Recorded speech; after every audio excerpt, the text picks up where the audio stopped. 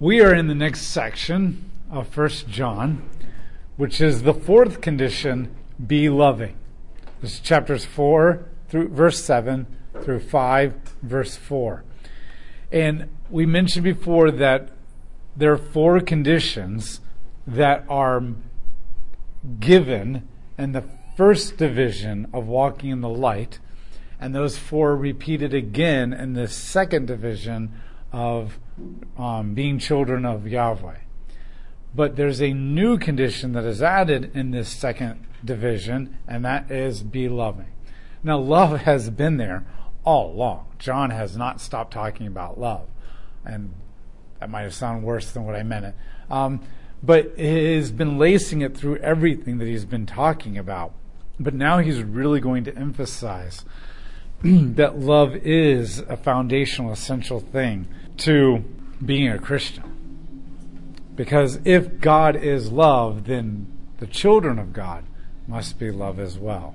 In this section, John develops the fourth condition. Those who are children of Yahweh are loving towards others. This is a new condition, not repeated from the first division. John uses the phrase knows God to transition from the previous section to this one and continues to develop the idea of love that he began in 1 John 3:11 through 24. After establishing that God is love, John now defines what love is and how it operates according to the character of Yahweh. So chapter 4, verse 7. Dear friends, let us love one another, because love is from God. And everyone who loves has been fathered by God and knows God. The person who does not love does not know God, because God is love. By this, the love of God is revealed in us, that God has sent his one and only Son into the world so that we may live through him. And this is love. Not that we have loved God, but that he loved us and sent his Son to be the atoning sacrifice. So the first point that John is making here is that if we are born again, and we're born in a new father, a new family, a new headship in Christ, becoming his children and thus knowing Yahweh, is then his love must be in us because Yahweh is love. The first point that John is making of being loving is that since God is love, then we must demonstrate love as well. Dear friends, let us love one another because love is from God. And if you're from God, then love must also be in you. And everyone who loves has been fathered by God and knows God.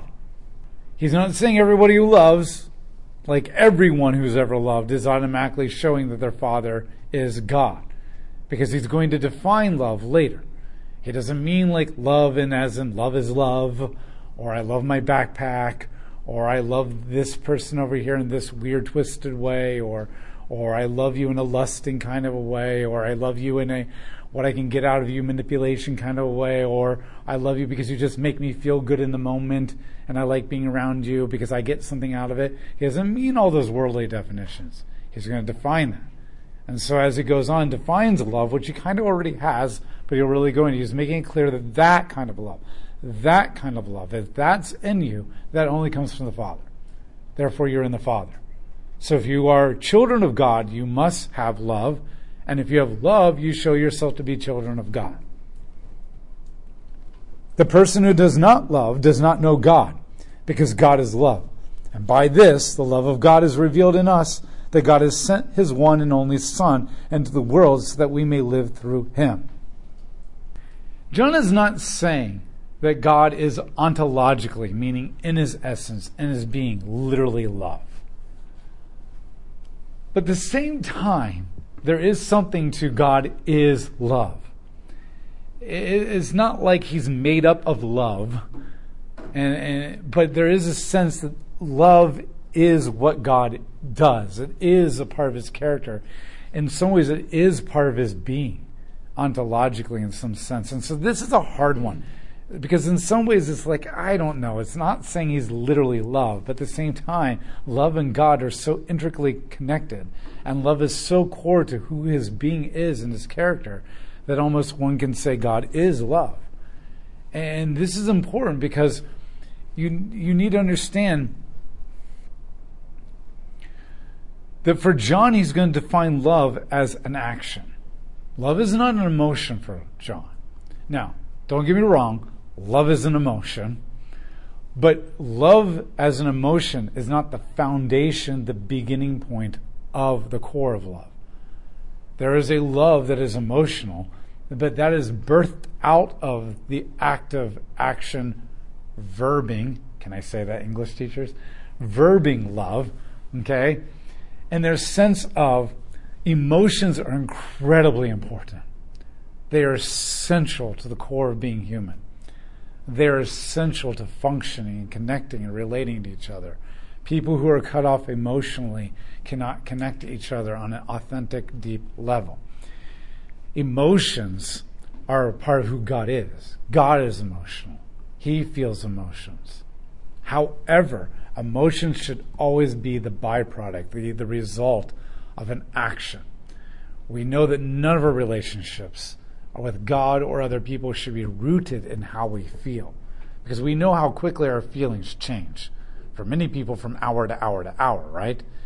And if your love, if your is based on your emotions, then you're going to be in and out of love with so many people, friends, family, spouses, children, like that, right? Over and over again.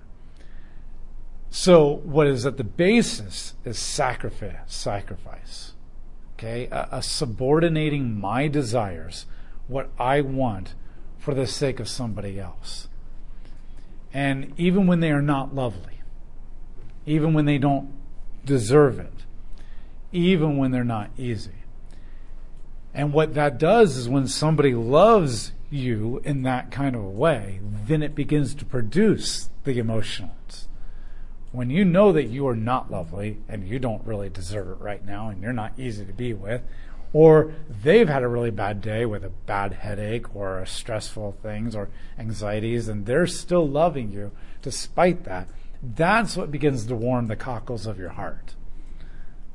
That's what begins to do that, which then makes it easier for you to sacrificially love them in return, which then warms the cockles of their heart, which then creates a reciprocal, mutual give and take kind of a thing. Now, once again, we've all been around long enough to know that's much easier said than done, but that's exactly what John is calling to us. For him, love is an action. It's a sacrifice that then gives birth to an emotion. And we know that because when Christ was on the cross, he wasn't feeling all warm and fuzzy inside for us. The cockles of his heart was not being warmed by us. And yet he loved. And that love then produces an emotional response on our behalf, which then allows us to serve him. If you love me, you obey me, which then produces an emotional response in him.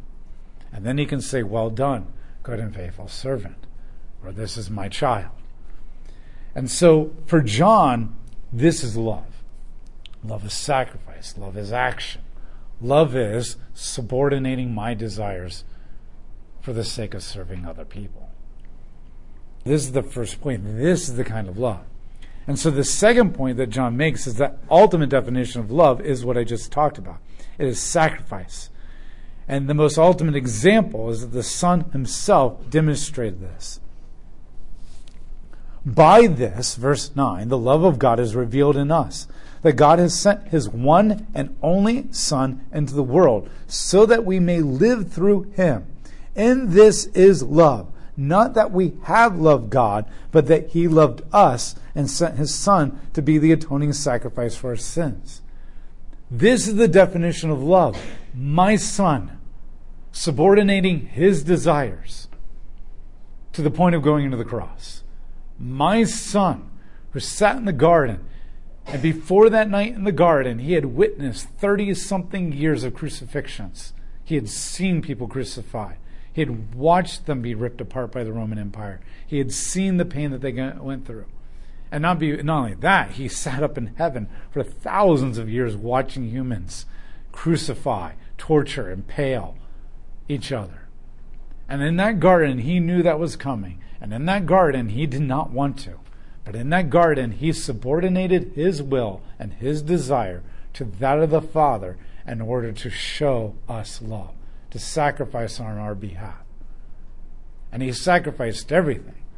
We can't even begin to explain the sacrifice that he went through. Not only physically enduring the most torturous, painful death ever devised by humans, according to many historians and biologists and stuff, but also the fact that all of his children had turned against him and were the ones actually killing him, the emotionalness of that. Then the fact that he is a member of the Trinity, the all-powerful, all-living, eternal God that has no beginning and no end, and yet he is going to be cut off from the Trinity. We can't even begin to imagine what that's like for the eternal God to be cut off from the eternal God. We don't even know what it is even like for an eternal God to die. Because remember, death is separation. So the minute the Father turned away, he was cut off. And Jesus says, my God, why have you forsaken me? And so in that moment, Jesus is experiencing some kind of a death. And even if that was only for 3 days or however long you want to calculate that, depending on the theology and whatever creed you're paying attention to, the reality is that's mind-blowing that the eternal God dies.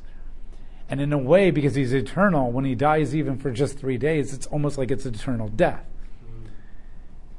And so then he's doing all this. And that, I would say, in my finite, ignorant mind as a human, and then my understanding of the Bible, is probably the worst death that he experienced. And the worst pain was the actual separation from the Father. Because that is ultimately the penalty for the law for us as well. And yet he subordinated his will and said, not my will, but your will be done. And he did it for us. Father, forgive them, for they do not know what they're doing. And that's what John points to and says, that's love. That's love. He got nothing in return. Even when we self-sacrifice ourselves, that was redundant. Even when we sacrifice ourselves and we think we're being altruistic by little things like holding the door open or helping somebody carry something to their car, to big things like our time and that kind of stuff, we're still hoping for something in return. We're still hoping to get something out of it. And I mentioned this the other week, and you know this. You can test this. You can test it when you open the door for somebody and somebody treats you like crap. Like, I can get my own door. And your first thought is, I will never do that again for you. There you go. Not completely altruistic. Not completely self-sacrificing. Or when you sacrificed and gave a lot in ministry, and the pastor lists a whole bunch of people involved and they forgot your name. You're like, what the heck? Why didn't they mention me? I was there too. And even if you catch yourself a little bit, or your reaction's not as bad as it used to be when you were in your 20s, you still had that thought. You still want some kind of a gain. And whether it's I want to be noticed, or I'm doing this to feel good about myself. Many of us enter into relationships just because I will feel good that you like me. Tim Keller talks about the fact that when he first got married, he was holding his wife's hand, well then now wife, and kissed her and stuff, how he felt this spark and a surge of like feel-good electricity, so to speak. And the question was, do I feel that today now after all these years of marriage? And he says, heck no, and thank God. Okay, and why? Because he realized in that moment, now looking back, he didn't realize it in the moment, but looking back, he realized that what he was feeling had less to do for how much he wanted to love her and sacrifice for her, and more about the fact that she liked him. That somebody who was very attractive, very intelligent, very whatever, liked him and wanted to be with him. Now, that's where all relationships begin, but hopefully you grow and it becomes deeper than that. And so, at our core as a human, until Christ comes back again, there will always be a fraction of that in us that will always be a part of our love. And what John is saying is the only one who can do that perfectly with no sense of self-gratification or a desire to get anything in return is Christ. And that is your definition of love. And what's interesting is that every single time humans are given power, we seize it. But Christ is the only one, Philippians chapter 2, verse 5, who had access to all power, yet did not exploit it over us, but gave it up to the point of dying. And the only time that anybody gets anywhere close to that is the believers who are in Christ. The believers are in Christ. I do not really truly, I believe that everyone is capable of love. I believe that everyone is capable of self-sacrifice to a certain extent. But I do not believe, according to what I've seen in the Bible over many years of studying, what I've seen in history, and what I've seen in myself and other people around me, that anybody is capable of this kind of love without Christ and the Holy Spirit. That is not possible. And I do not think that anybody is willing to give up power that was given to them in order to suffer on the behalf of somebody else and then desire nothing in return or any kind of revenge unless the Holy Spirit is in them. We do not see that in the world. We do not see the world. So I would say that not only for John is the definition of love self-sacrifice with nothing in return, but for John, the definition of love is the giving up of power. The giving up of power. The giving up of control over my life. The giving up of power over you. The giving up of even a subtle subconscious manipulation of you. The giving up of power. And that's what true love is. Because ultimately in the garden, remember, it was autonomy. They saw the fruit, and they saw it was pleasing in the eye, tasty, and good for giving them wisdom. And they decided to write their own law. I have power to write my own law of what is good for me, and I will take my power and I will seize it and I will own it. And only when we truly die to autonomy is that really love. When I give up power, I give up my power over you. I give up my power in needing you to like me, to feel good about myself. I give up my power to dominate the conversation so that I can feel good about myself, or you can think how cool I am or intelligent. My incessant need to tell jokes or make everybody laugh in order to feel good about myself, or da-da-da-da-da-da. We always think of power as like the big things. But power is just to make a choice of where we're going to go out to eat. Right? It comes down to even the littlest things. Even the argument of the toilet paper roll. It's all about power. All about power. And this is what John is saying. This is true love. The altruistic, receiving nothing in return, willingness to sacrifice my power on your behalf with no desire for anything in return and no revenge. And that is mind-blowing. Because we all want control. We all want control. You might be easy to think like, right now, you battle your kids and they're like, they want control, right? But the fact that you're battling them back is all about control. Okay, that is a wake-up call. The second point that John is making is that this is what true love is. Therefore, love is to be defined differently. I have rewritten 1 John 4, verse 7 through 5, verse 4, with the help of other people and teachers that I've experienced throughout my life. It wasn't like completely all me. And I've gone through and changed the words love to a more of a giving up control or self-sacrifice. And so this chapter should read more like this if we're going to understand love in the way that John is defining it. Dear friends, let us lay down our lives for one another, because self-sacrifice comes from God. And everyone who does not demand his own rights, oh, that's so anti-America, has been fathered by God and knows God. Whoever does not lay down his life, but clings to his rights, does not know God, because God is the very definition of self-sacrifice.